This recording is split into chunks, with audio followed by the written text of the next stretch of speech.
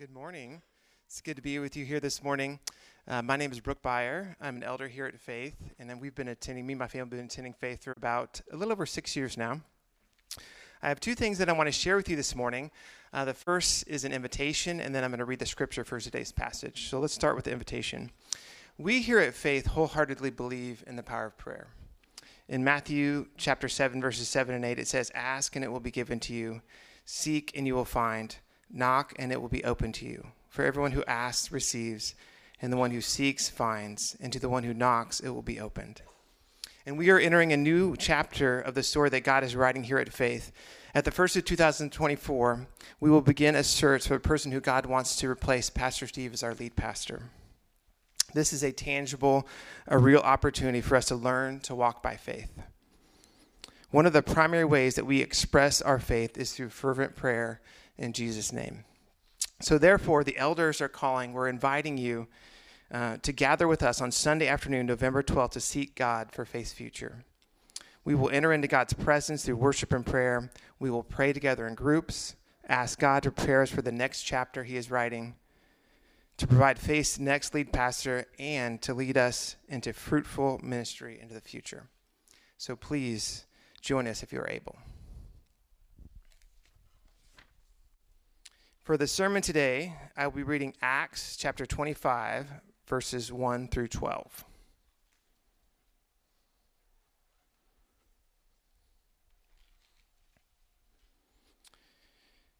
It says, "Now 3 days after Festus had arrived in the province, he went up to Jerusalem from Caesarea.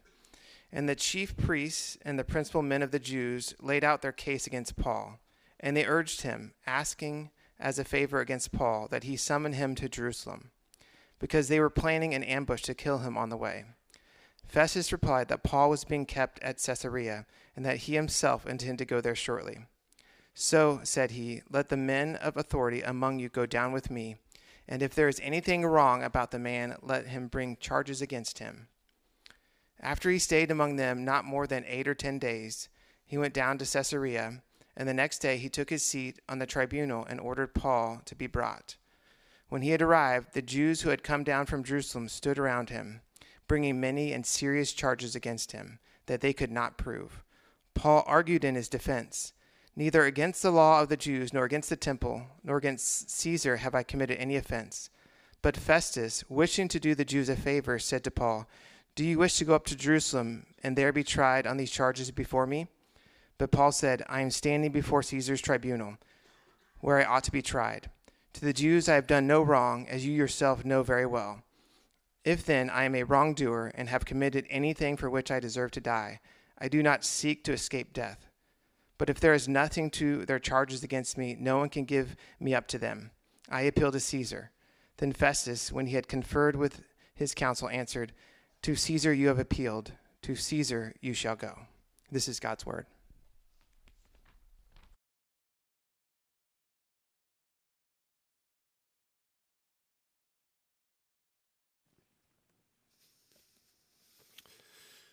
Thanks, Brooke. Some of you are aware, probably not, I hope not all of you, but some of you are aware that much of social media is obsessed with the question about how much men think about the Roman Empire. Were you aware of this? I actually had to get a TikTok account to verify it, but it's true. You can find hundreds of videos where a woman is asking her man, her husband or boy, he says, "How often do you think of the Roman Empire?" And sometimes they'll say, I never think of the Roman Empire. But others will say, "Oh, I don't think of it too often, 3 or 4 times a week." And the woman will just start laughing and laughing and say, "Why do you think about the Roman Empire?" They'll say, "Swords, glory, Julius Caesar, Marcus Aurelius, roads." All this, and it's just amazing. I asked my army, forgot a friend in the army, I said, "Jeremy, how often do you think of the Roman Empire?" He said, "I think of my head on Russell Crowe's body at least twice a day." I think he was kidding. I hope he was kidding. That's from the Gladiator. But if you read the Gospels or you read the book of Acts, you will be forced to think about the Roman Empire. Specifically, The Romans were the ones that refined and really kind of made an art form out of crucifixion in order to inflict the maximum amount of pain, maximum amount of humiliation as a deterrent to crime. They would crucify a criminal in all sorts of grotesque ways, sometimes hundreds at a time. They would crucify them on a cross and leave them there to die, ultimately by asphyxiation. And the body would be left to be eaten by the birds and insects. Acts 2 makes reference to the Romans when Peter addresses the crowd on the day of Pentecost. He says this, Acts 2:22, "Men of Israel, hear these words. Jesus of Nazareth, a man attested to you by God with mighty works and wonders and signs that God did through him in your midst, as you yourselves know, this Jesus delivered up according to the definite plan and foreknowledge of God, you crucified and killed by the hands of lawless men." Those lawless men were the Romans. They were the Roman soldiers. Luke 23 told us that Pilate, 3 times, he said, "This man is innocent. Jesus has done nothing worthy of death." But it says that he delivered Jesus over to the Romans to carry out the will of the Jewish authorities and the crowds who wanted him crucified. Did you notice how Peter framed it up? The will of the Jewish people and the crucifixion by the Romans. He said that Jesus was, quote, "delivered up according to the definite plan and the foreknowledge of God." Peter believed that the animosity of the Jews and the brutality of the Romans fell within the sovereignty of God. Their motives, their actions brought about the will of God, namely that Jesus, the sinless Son of God, would pay for the sin of the world. Unbeknownst to them, they carried out the will of God. And so early in the book of Acts, it establishes that God is sovereign over the Roman Empire, period. God was not intimidated by them. When they killed his son, he didn't wring his hands and say, "What's plan B?" No, God carried out his plans through the motives and the actions of sinful men. The Romans, unbeknownst to them, carried out the definite plan and foreknowledge of God. And the rest of the book of Acts illustrates that Jesus' disciples live with this knowledge. Jesus' disciples live their lives as if God is sovereign. Why? Because he is sovereign. And today's passage tells us how Paul did that. He lived his life believing that God was sovereign. He was in prison and nothing was under his control, but he believed that God was sovereign. Let me remind you of the context. The Holy Spirit had made clear to Paul, he said, "Paul, I want you to go first to Jerusalem against the wishes of many people. I want you to go first to Jerusalem, and then I want you to go to Rome." And since Jesus was a disciple, he was a follower, since his highest priority was to do the will of God, he said, "Okay, that's what I'm going to do." Paul lived his life to do the will of God as best he understood it. And last week we saw that while Paul was in prison in Jerusalem, the Lord Jesus appeared to him and gave him this assurance in Acts 23:11. It says, "The following night the Lord stood by him, by Peter, or by Paul, and said, 'Take courage, for as you have testified to the facts about me in Jerusalem, so you must testify also in Rome.'" And so he said, "This is going to happen, Paul. You're going to testify all the way in the heart of the Roman Empire. It's going to happen." And so this doesn't mean that Paul was passive. He says, "Well, God's going to do this, so it doesn't matter what I say, what I think, what I do." No, he engaged his will, and as we'll see, he made some decisions that would ensure that he got to Rome. But if you've read these chapters, you know that some wild things happened to Paul. There were assassination plots. There were seemingly endless trials and interrogations. There was a shipwreck. There was a snake bite. But through it all, Paul lived as if God were sovereign over the Jewish authorities. He was sovereign over the Roman Empire. He was sovereign over the wind and the waves. He was even sovereign over a poisonous snake. He lived this way because what? Because God was sovereign over all these things. Now, we're going to have to think carefully about what we mean when we say God is sovereign over the Roman Empire and over everything in our lives. And when I talk about the sovereignty of God this morning, I'm not talking it in some high theoretical, technical sense. I'm talking about it in a very practical, street-level sense. If God is sovereign, that means that nothing in your life, none of your circumstances escape God's notice, that nothing that happens to you is beyond His reach. It means that nothing is out of His control, that God is thinking, how did this happen? No, it means that in a very practical sense, God knows, God sees, God cares, and God's grace is available. Another way to say it is that God works all things together for our good and His glory. God is moving all of history toward His goal of redeeming a people for Himself and ultimately making all things new. Again, this doesn't mean that it doesn't matter what we do. No, we are responsible. We engage our wills. We make decisions as best we understand the will of God. And it doesn't mean that we can always understand how God is sovereign. It certainly doesn't mean that we have to figure out how the sovereignty of God and the responsibility of humans fits together before we can walk by faith. But it does mean that God is moving all of history toward His purposes. Therefore, He can be trusted. Well, let's consider first how Paul lived his life as if God were sovereign, and then we'll consider how we might do the same.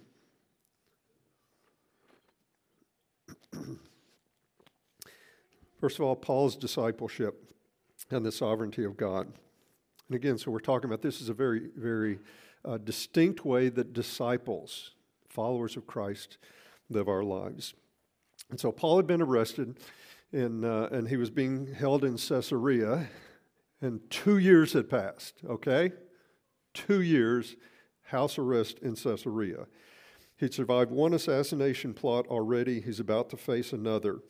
And here Luke tells us that there was a new governor in Judea, and so the capital of Judea was in Caesarea, and Festus was his name, and he decided to go down to Jerusalem to meet the authorities there. Verse 1, now 3 days after Festus had arrived in the province, he went up to Jerusalem from Caesarea.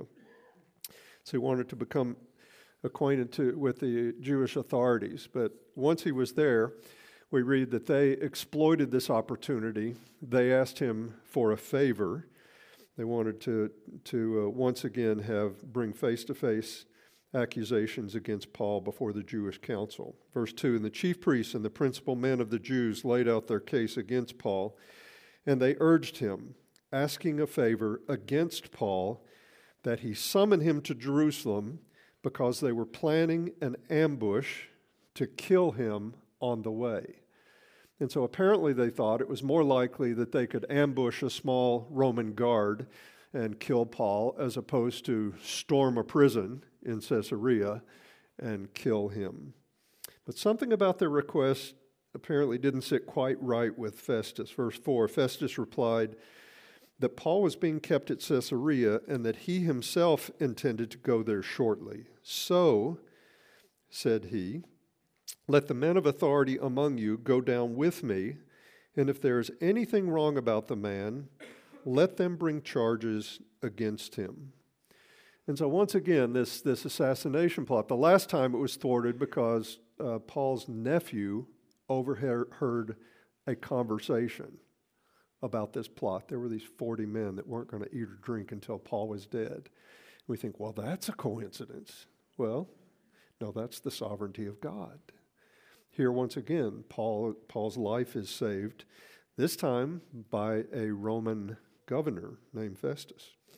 Verse 6, after he, Festus, stayed among them, not more than 8 or 10 days, he went down to Caesarea.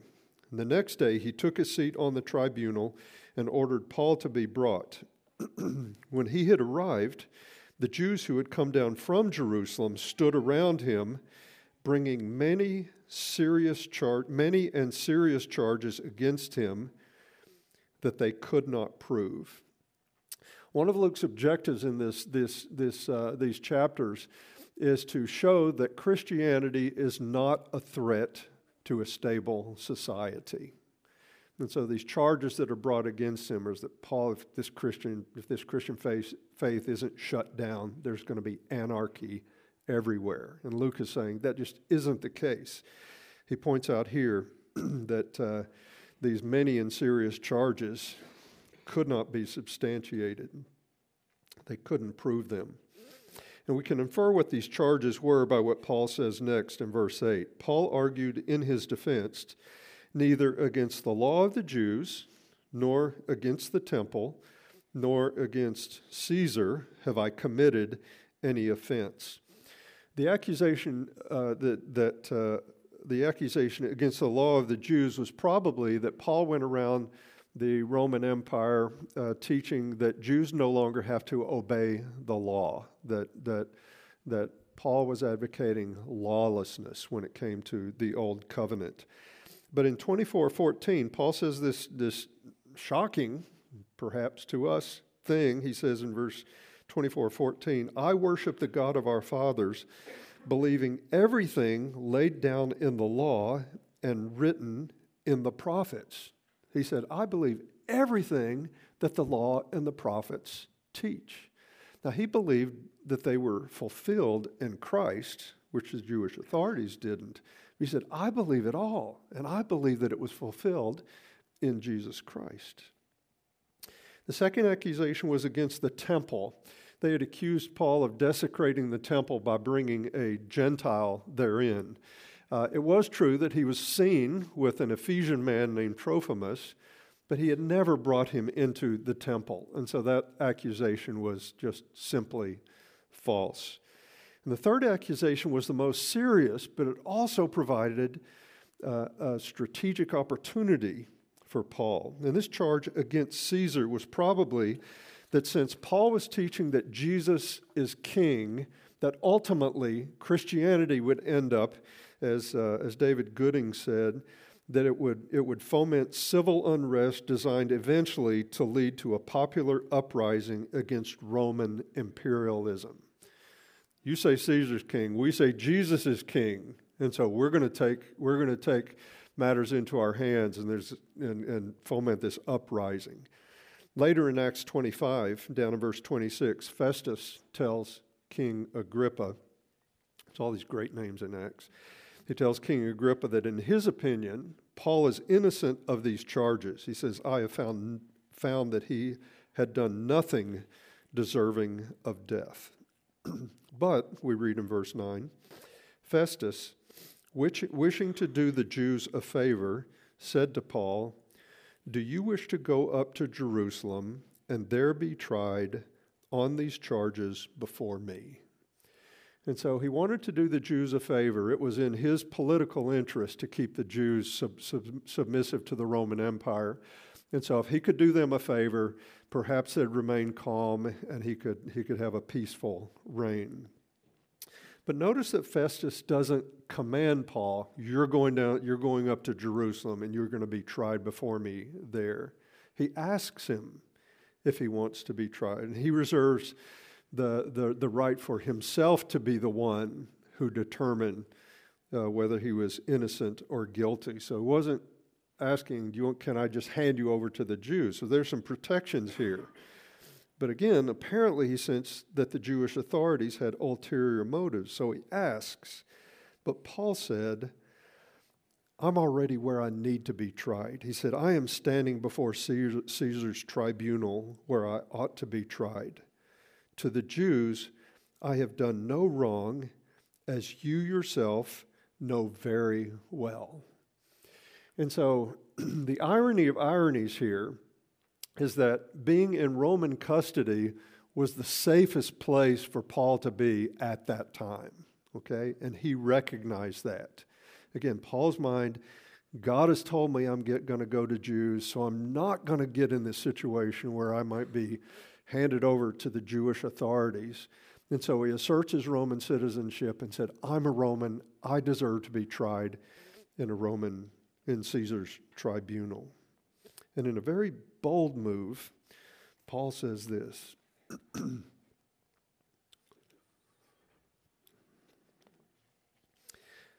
Verse 11, if then I am a wrongdoer and have committed anything for which I deserve to die, I do not seek to escape death. Paul says, I'm not asking for any mercy here. I just want justice. If I've done anything that I'm guilty of, punish me. If I've done something worthy of death, kill me. But if there is nothing to their charges against me, no one can give me up to them. I appeal to Caesar. You know, in our legal system, sometimes a decision can be made at a court at a lower level, and it can be appealed up to a higher level, say from a district to a federal level. And the similar thing was happening here. In the Roman system, a citizen could appeal to Caesar for a ruling. And you were taking a risk in doing that, though, because kings can be fickle. They can be brutal. The king of the time was Nero, who would become one of the most brutal emperors in that era in Rome. And remember, Paul was under no illusions that the Romans had this virtue, that they would definitely show him justice. After all, the Romans were the ones who had crucified the innocent Son of God.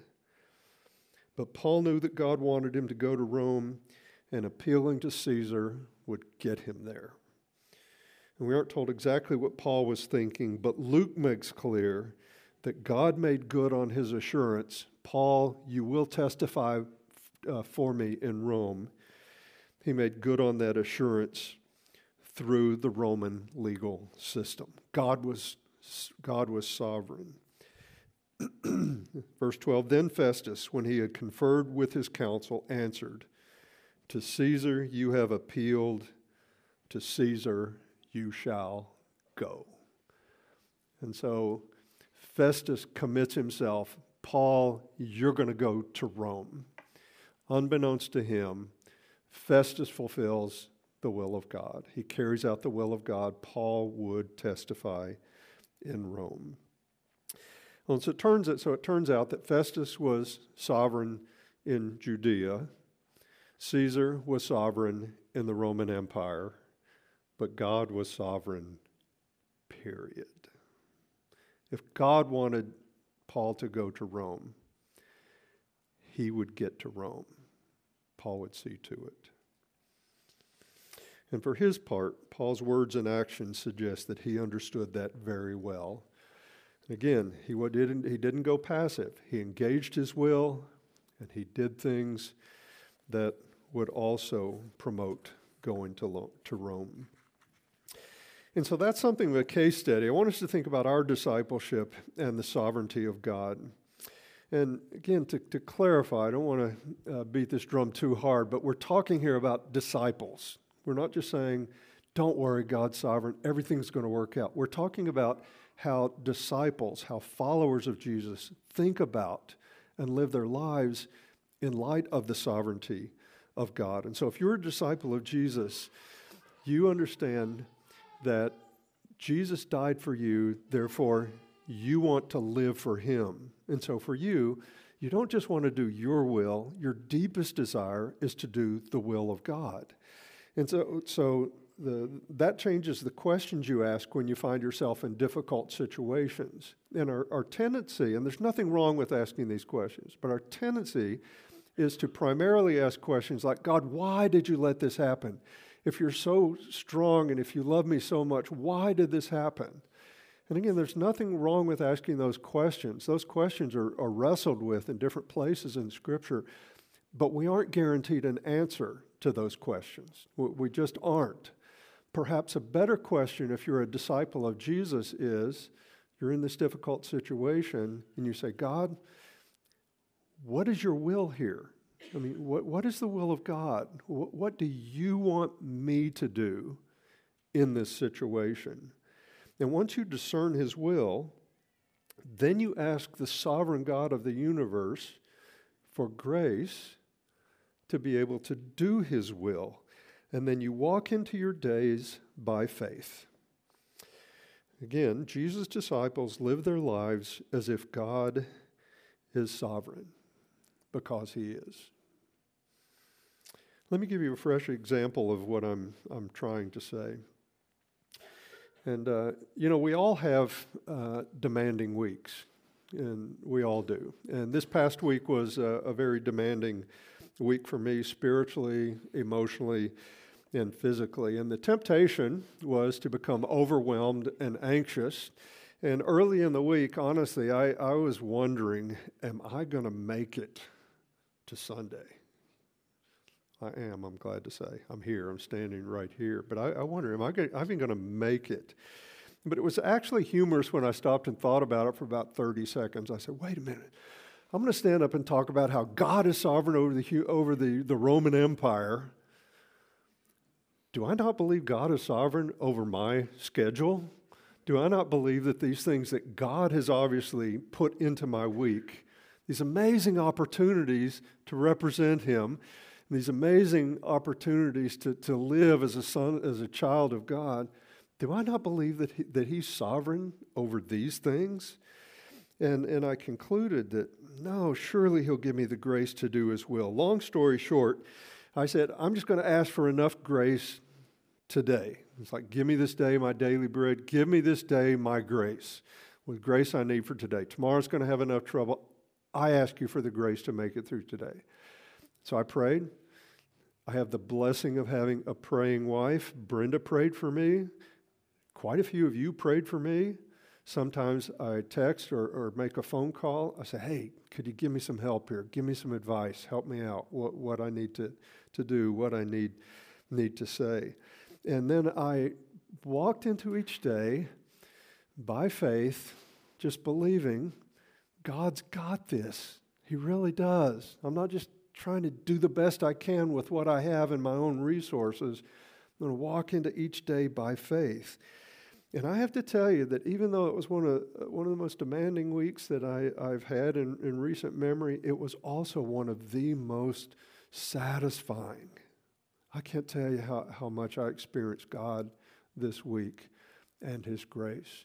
So satisfying. God showed me that it's actually possible to live my life as if God were sovereign, as if he were sovereign, because he is.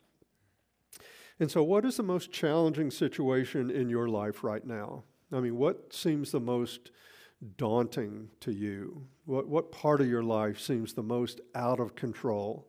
And you wonder, am I even going to make it in this area of my life? Is this situation even going to, is it going to do me in? Is it going to destroy my faith? It could be a relationship. It could be a decision that you're facing. It could have to do with the wars that rage in Israel and Gaza, in Ukraine. Could have to do with all sorts of different things. But what is it in your mind that's uppermost that you find the most daunting? Can you ask the question, hoping to discern, or would you ask the question, God, what is your will here? I'm assuming, God, you don't want me to solve all these problems before I have peace and before I can walk with you. What is your will in this situation? And then once you discern that will, use ordinary means to seek all the grace you need to do his will. And I say ordinary means. Sometimes we want God to zap it and just fix the situation. Most commonly, we employ ordinary means. We pray. We listen to God through Scripture. We get counsel from other people. We request prayer from other people. And then we walk by faith and keep our eyes open and look for the grace that we need at just the right time. believing that nothing in your life is beyond God's authority. As you come to the Lord's table this morning, be reminded that Jesus lived his life with the conviction that his heavenly Father was sovereign. He believed not only that it was the will of God for him to go to the cross, he believed that God would raise him from the dead. Hebrews 12:1 and 2 tells us this. Therefore, since we have so great a cloud of witnesses surrounding us, let us also lay aside every encumbrance and the sin which so easily entangles us, and let us run with endurance the race that is set before us, fixing our eyes on Jesus, the author and perfecter of faith, who for the joy set before him endured the cross, despising the shame, and is sat down at the right hand of the throne of God. Jesus fearlessly pursued the will of God, that enduring the cross as a sufficient sacrifice for our sins was his assignment on earth. And he believed that God would give him the grace to go to the cross, and he believed that God would raise him up on the third day.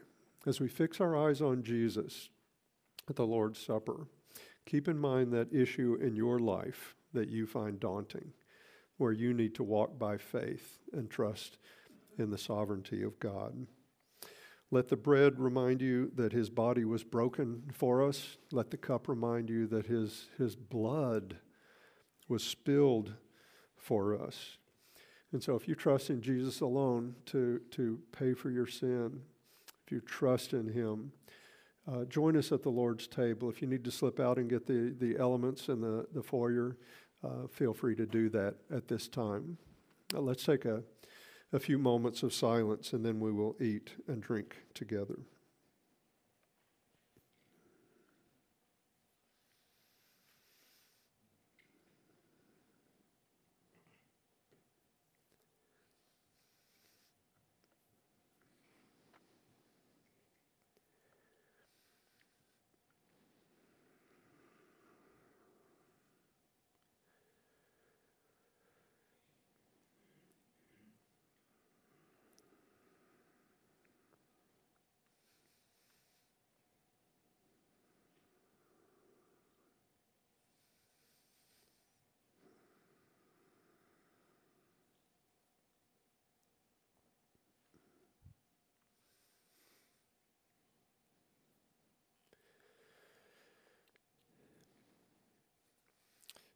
On the night before Jesus was crucified, he broke the bread, he gave it to his disciples, and said, "Take, eat, this is my body, which is for you. Do this as often as you eat it in remembrance of me."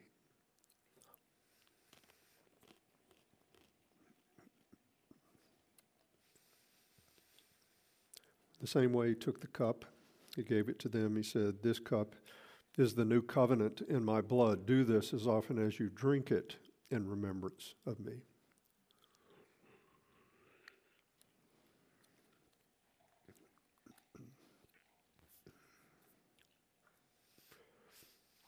Heavenly Father, we pray that this week we might fix our eyes on Jesus.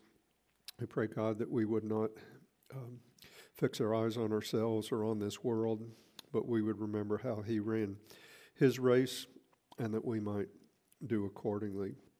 We pray, God, that you would fill our hearts with faith and our wills, that we might believe that you're sovereign and that you are not blind to what's happening in our lives. You're not deaf to our prayers. But God, you see, you hear, you care. And so teach us to walk by faith. We thank you that you are sovereign. We thank you that you have all power, and we trust you. In Jesus' name, amen.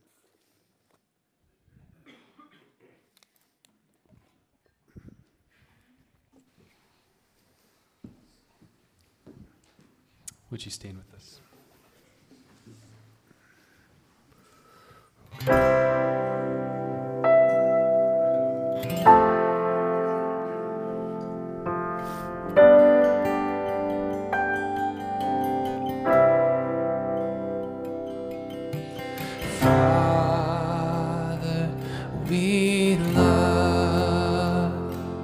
We worship and adore.